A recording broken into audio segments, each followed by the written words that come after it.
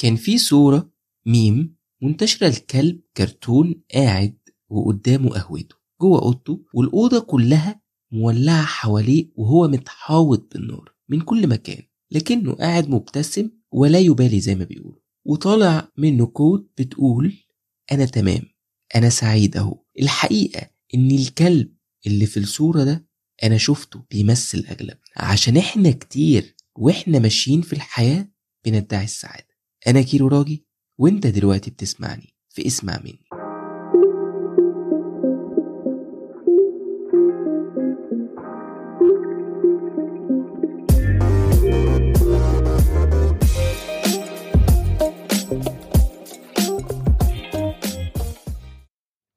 اخواتنا الاجانب كده عندهم اكسبريشن بحبه قوي، بيقولك we are faking our happiness. انا بشوف انه السعادة اللي احنا بنجري او بقينا بنجري وراها في الحياة دلوقتي من وجهة نظري سعادة مضروبة مش حقيقية. احنا ممكن نكون بنجري وبنحقق حاجات بنبقى هنموت عليها وربما بنستقتل عشان نوصل لها، وكتير قوي مننا بعد ما بيوصل لها بيكتشف ايه ده، انا مش مبسوط، او ما طلعتش سعادتي فيها زي ما كنت فاكر. اول واكبر سبب لده المجتمع اللي حط لنا توقعات او قاعدة انه كل ما نحقق انجازات اكبر بالتالي نحقق سعادة اكبر. المجتمع والحياة حوالينا بقت بتقنعنا ان كل ما نمتلك حاجات مادية، كل ما نحقق مكاسب اكبر في الحياة، طول الوقت عايزين على امل ان احنا بس نبقى سعداء. فبنعمل ايه؟ فبنشتغل، بنطحن، بنضغط، بنشقى عشان نحقق كل حاجة احنا فاكرين انها هتخلينا سعداء او هتحقق لنا قدر مؤقت بسيط قوي من السعادة. بس الغريب بقى انه في واقع الامر ان معظم الناس بل كلنا لما بنحقق كل الحاجات دي او بنحصل عليها او بنوصل لها، السعادة دي ما بتبقاش زي ما قلت زي ما بنكون فاكرين، او على الاقل بتبقى سعادة ما بتدومش كتير. وكان الحل بقى وقتها ان احنا نضحك على نفسنا وعلى اللي حوالينا. بقى الحال اننا بنجري ونحقق اللي مطلوب مننا او اللي نفسنا فيه على امل انه زي ما قلت يوصلنا للسعادة، وما بنوصلهاش او ما بتدومش كتير زي ما قلت. فبيبقى حفظا لماء الوجه بقى زي ما بيقولوا ان احنا ندعي السعادة على الاقل قدام اللي حوالينا. وعشان كده قررت النهاردة ان انا اقول لكم ايه الاشكال المنتشرة او المفاهيم او الافكار المشوهة اللي كلنا بيها او بسببها بندعي السعادة. من اول الاشكال اللي ممكن نكون بندعي فيها السعادة هي انك ما تبينش مشاعرك، ودي قاعدة خطيرة أوي. كم مرة سمعت في حياتك او بقيت شخص بتعتقد جواك سواء بقى من طريقة تربيتك أو من تجاربك السابقة إن مشاعرك ضعف، أو إذا أنت كنت إنسان طبيعي بيتأثر وبيحس بمشاعر من أي نوع، كل ما تبقى بالتالي شخص ضعيف. وتحديدا بقى المشاعر السلبية أو الحزن أو الزعل أو الإحباط، مع إن كل ده مشاعر طبيعية، وبقى كل ما تقدر تداريهم أو تبدلهم بضحكة أو سعادة مزيفين كل ما بقيت كده شخص قوي. وهو في الأصل محاولة إجبار نفسك إنك ما تحزنش أو ما تضايقش أو ما تتعصبش أو ما تحبطش أو ما تحسش بأي مشاعر سلبية من أي موقف أو من أي فترة في حياتك، أو حتى إنك تتأثر كإنسان بيعيش ويتعايش في الحياة. كل دي حاجات هتخليك أكتر تعاسة، مش زي ما انت فاهم او مش زي ما بيبقى لنا. وده اكبر دليل اللي بيعمل كده انه بيدعي السعادة لكن هو في الاصل مش سعيد. مشاعرك بكل أشكالها وأنواعها طبيعية، حتى الحزن والإحباط والزعل مادام ليهم سبب. زي ما بيتقال عليهم كده it's not weak it's human. وخليك عارف إن السعادة الحقيقية إنك تعبر عن مشاعرك وتبينها زي ما هي في كل حالاتك. وعشان كده بتلاقي ناس كتير لما بتطلع مشاعرها أو بتقول اللي جواها زي ما هو بيقولك أنا كده ارتحت أو أنا كده مبسوط. والراحة والانبساط حتما بتجيب سعادة. النقطة اللي جاية دي كلنا دلوقتي بنعملها. احنا دايما بنحاول نبين للناس أوقاتنا الحلوة على حساب إننا نعيشها فعلا وننبسط بيها. بص حواليك في أي خروج، عزومة، فرح، بص في الجيم، في مناسبة حلوة، أو حتى في وقت انت بتقضيه مع نفسنا، بنقرأ كتاب بقى، بنشرب قهوة، بنسمع مزيكا حلوة. بقينا بنهتم أكتر نصور اللحظة ونبين للناس إننا مبسوطين وسعداء ومستمتعين بالحياة. للأسف بقى في ناس حرفيا بقى بتهتم تتصور وتحط ستوريز ويكتبوا كواليتي تايم أكتر ما بيهتموا يعيشوا الكواليتي تايم ده فعلا ويستمتعوا بيه. بيفكروا يحتفظوا بالصور والفيديوز على تليفوناتهم أكتر ما بيهتموا يحتفظوا بالذكرى الحلوة الحقيقية في عقلهم وجوه قلبهم. وبالمناسبة دي اللي باقية أكتر. كلنا ياما ضاع من تليفوناتنا صور وداتا ومعرفناش نرجعها، بس مستحيل ننسى لحظة حلوة حقيقية عشناها أو فرحنا فيها بجد من قلبنا. وأصلا في أوقات كتير بنعمل فيها كده وإحنا ممكن نكون قاعدين في خروجة أو في مناسبة أو مع ناس وإحنا مش مبسوطين ولا حاجة. وربما أصلا ممكن نكون مشينا يعني بعد ما تصورنا الصورة دي كمان، أو زي ما بيتقال عليها فيك هابي أليرت. في دراسة اتعملت على 11 موقع سوشيال من مواقع السوشيال ميديا يعني المشهور منها زي فيسبوك، انستجرام، تويتر. اكتشفوا ان الهيفي يوزرز او الناس اللي بيستخدموا السوشيال ميديا او اكتف عليها بزيادة هم ناس اغلبهم بيعانوا من الشعور بالوحدة ومن عدم السعادة اكتر بكتير من غيرهم اللي بيستخدموها بشكل اقل. خطير الموضوع ده. بس هل فكرت ليه كلنا بنعمل كده ولو بنسب متفاوتة؟ عشان احنا عاوزين طول الوقت نصدر للناس صورة مش حقيقية اننا عايشين مبسوطين ومرتاحين.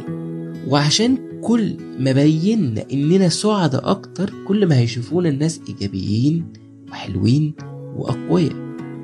فبقينا مضطرين ندعي السعادة على بعض، مع ان سعادتنا المفروض تكون جاية من جوانا مش من فكرة الناس عننا اننا سعداء في حياتنا. حاول تقلب الكونسبت ده في دماغك. كمان من الحاجات المهمة اللي بشوفها شكل من اشكال ادعائنا للسعادة وشكل كبير كمان انك ما تبقاش انت، ما تبقاش نفسك، لدرجة ان بيجي عليك وقت وتبص لنفسك في المراية او في صورة تصورتها وتستغرب وتسأل هو مين ده؟ الفكرة اللي بتغيب عن عقولنا أوقات كتير إن كتير مننا وكلنا من كتر ما بندعي السعادة والقوة والنجاح ونبقى عايزين نبينهم قوي بتضيع مننا سعادتنا الحقيقية.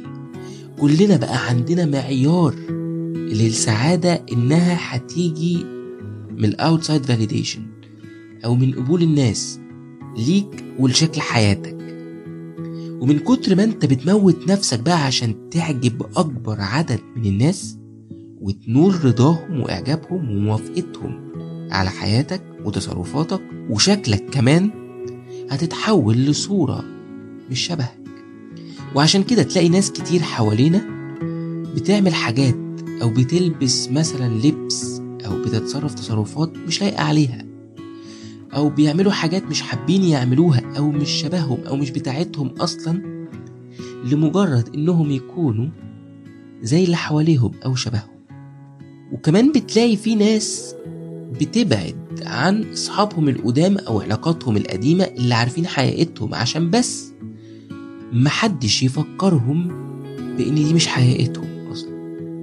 وده ممكن يفسر لك ليه أحيانا في ناس ممكن تبعد عنك فجأة، أو تلاقي ناس نوع معين من الناس كده أول ما بيخش لك دي تلاقيه اتغير وبقى شبههم. دي يعني حاجة كده على جنب. وعشان كده برضو في ناس عايشة بتدعي السعادة وسط ناس تانيين بيدعوا السعادة برضو، بس محدش من جواه فعلا سعيد، وده حل أغلبنا. نقطة كمان مهمة أو شكل من أشكال اللي بيها بندعي السعادة، فكرة أنا مبسوط كده وأنا لوحدي. النقطة دي تحديدا تريكي شوية. كتير كنت بكتب وبقول للناس إن مثلا السعادة مش في الجواز زي ما المجتمع بيبقى حل، ولا في إنك تكون في علاقة، ولا إنك تحب، لأن كل دول مثلا ممكن حرفيا هما يكونوا سبب تعاستك وتدمير حياتك. ومش أنا اللي بقول كده، هو الواقع حوالينا هو اللي بيقول كده. وكتير برضو بتسمع جملة السعادة بتيجي من جواك انت، وده حقيقي، بس ده مش معناه انك تعتزل الناس، انك تعيش وحيد. في ناس بطبيعتها بتعرف تشحن طاقتها او تنبسط وهي لوحدها، زي ما بالظبط في ناس بتعرف تشحن طاقتها وتنبسط لما تخرج وتشوف ناس وتنجوي. يعني المقصود من كلامي هنا انك ما تقطعش على نفسك جميع انواع علاقاتك وتعزل روحك وتعيش في وحدة وتفضل بتدي للناس صورة انك مبسوط وتمام قوي كده، وانك you are enjoying yourself. بس في الواقع بقى الحقيقة بتكون انك خايف او مكسور او وحيد او ما عندكش ثقة في حد، او طاقتك خلصانة، او جواك جروح عميقة لسه بتنزف. فكل دول عمرهم ما يكونوا جوا شخص مبسوط وهو لوحده، او جوا شخص سعيد اصلا. في مثل مصري كده بيقولك، اعتقد هو مشهور قوي، يعني بيقولك جنة من غير ناس ما تنداس. وده حقيقي. ربما يكون كلامي في الحتة دي مؤلم شوية، بس هي دي الحقيقة زي ما قلت لك. وللأسف دي اوقات بتكون اهم علامات اننا بندعي بيها السعادة.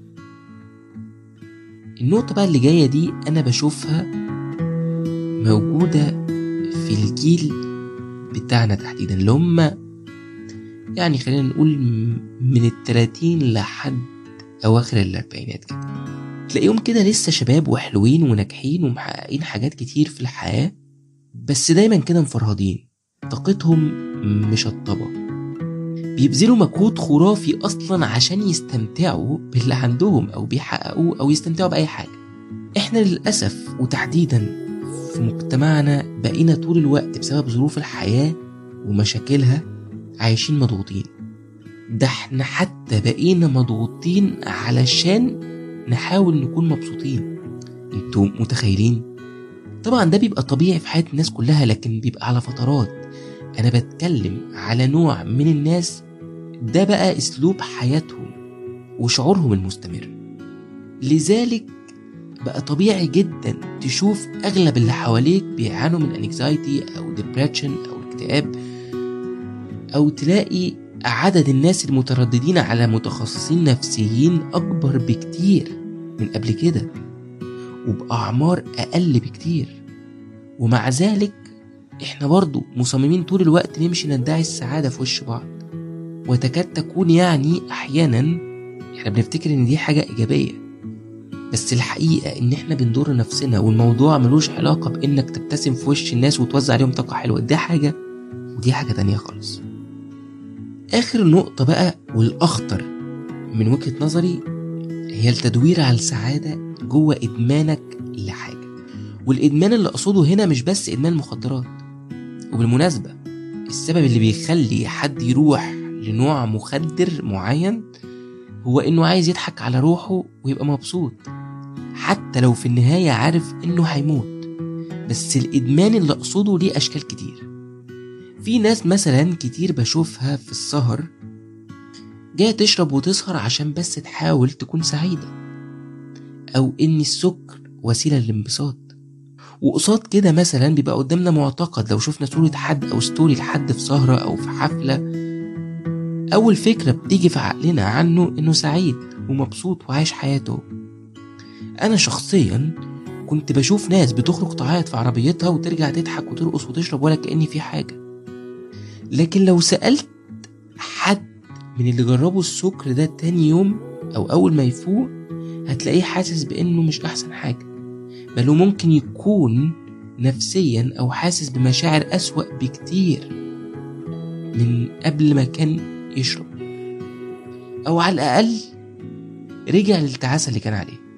وقيس بقى باشكال الادمان، مش بس السكر، في اللي مدمن شوبينج، في اللي مدمن على وجود شخص في حياته او وجود شلة او ناس معينة في حياته، في اللي مدمن نجاح، في اللي مدمن فلوس، في اللي مدمن الجمال، في اللي مدمن الجسم الحلو الى اخره. يعني كل دول عايزين سعادة، او بشكل اخر بيحاولوا يهربوا من الواقع اللي مش عاجبهم او اللي تعيس، او بيهربوا من حقيقتهم بانهم يدعوا السعادة بادمانهم للحاجات دي. في الاخر انا عاوز اوضح لك حاجة، ان لما بندعي السعادة ده مش معناه انك كده مريض نفسي ولا عندك انفصام ولا اضطراب في الشخصية، بس جايز ده مؤشر انك تقف وتبدأ تبصبص كده جواك او في اعماقك قوي، انت بتعمل كده ليه؟ ومنها هتبدأ تدور ايه بقى اللي بجد هيخليك سعيد، وازاي تكون مبسوط من جواك. فنصيحتي ليك لو اقدر انصحك، يعني خليك صريح مع نفسك، حاول تبقى انت، عشان دي اول واصعب واهم خطوات سعادتك الحقيقية، مش اللي بندعيها. وبس كده. تقدروا تتابعوا كل اللي بكتبه على فيسبوك، على انستجرام @كيلو هتلاقوا لينكس في الديسكريبشن. كمان ما تنسوش تعملوا سبسكرايب من اي مكان بتسمعوني منه عشان توصل لكم نوتيفيكيشنز بالحلقة الجديدة. سلام.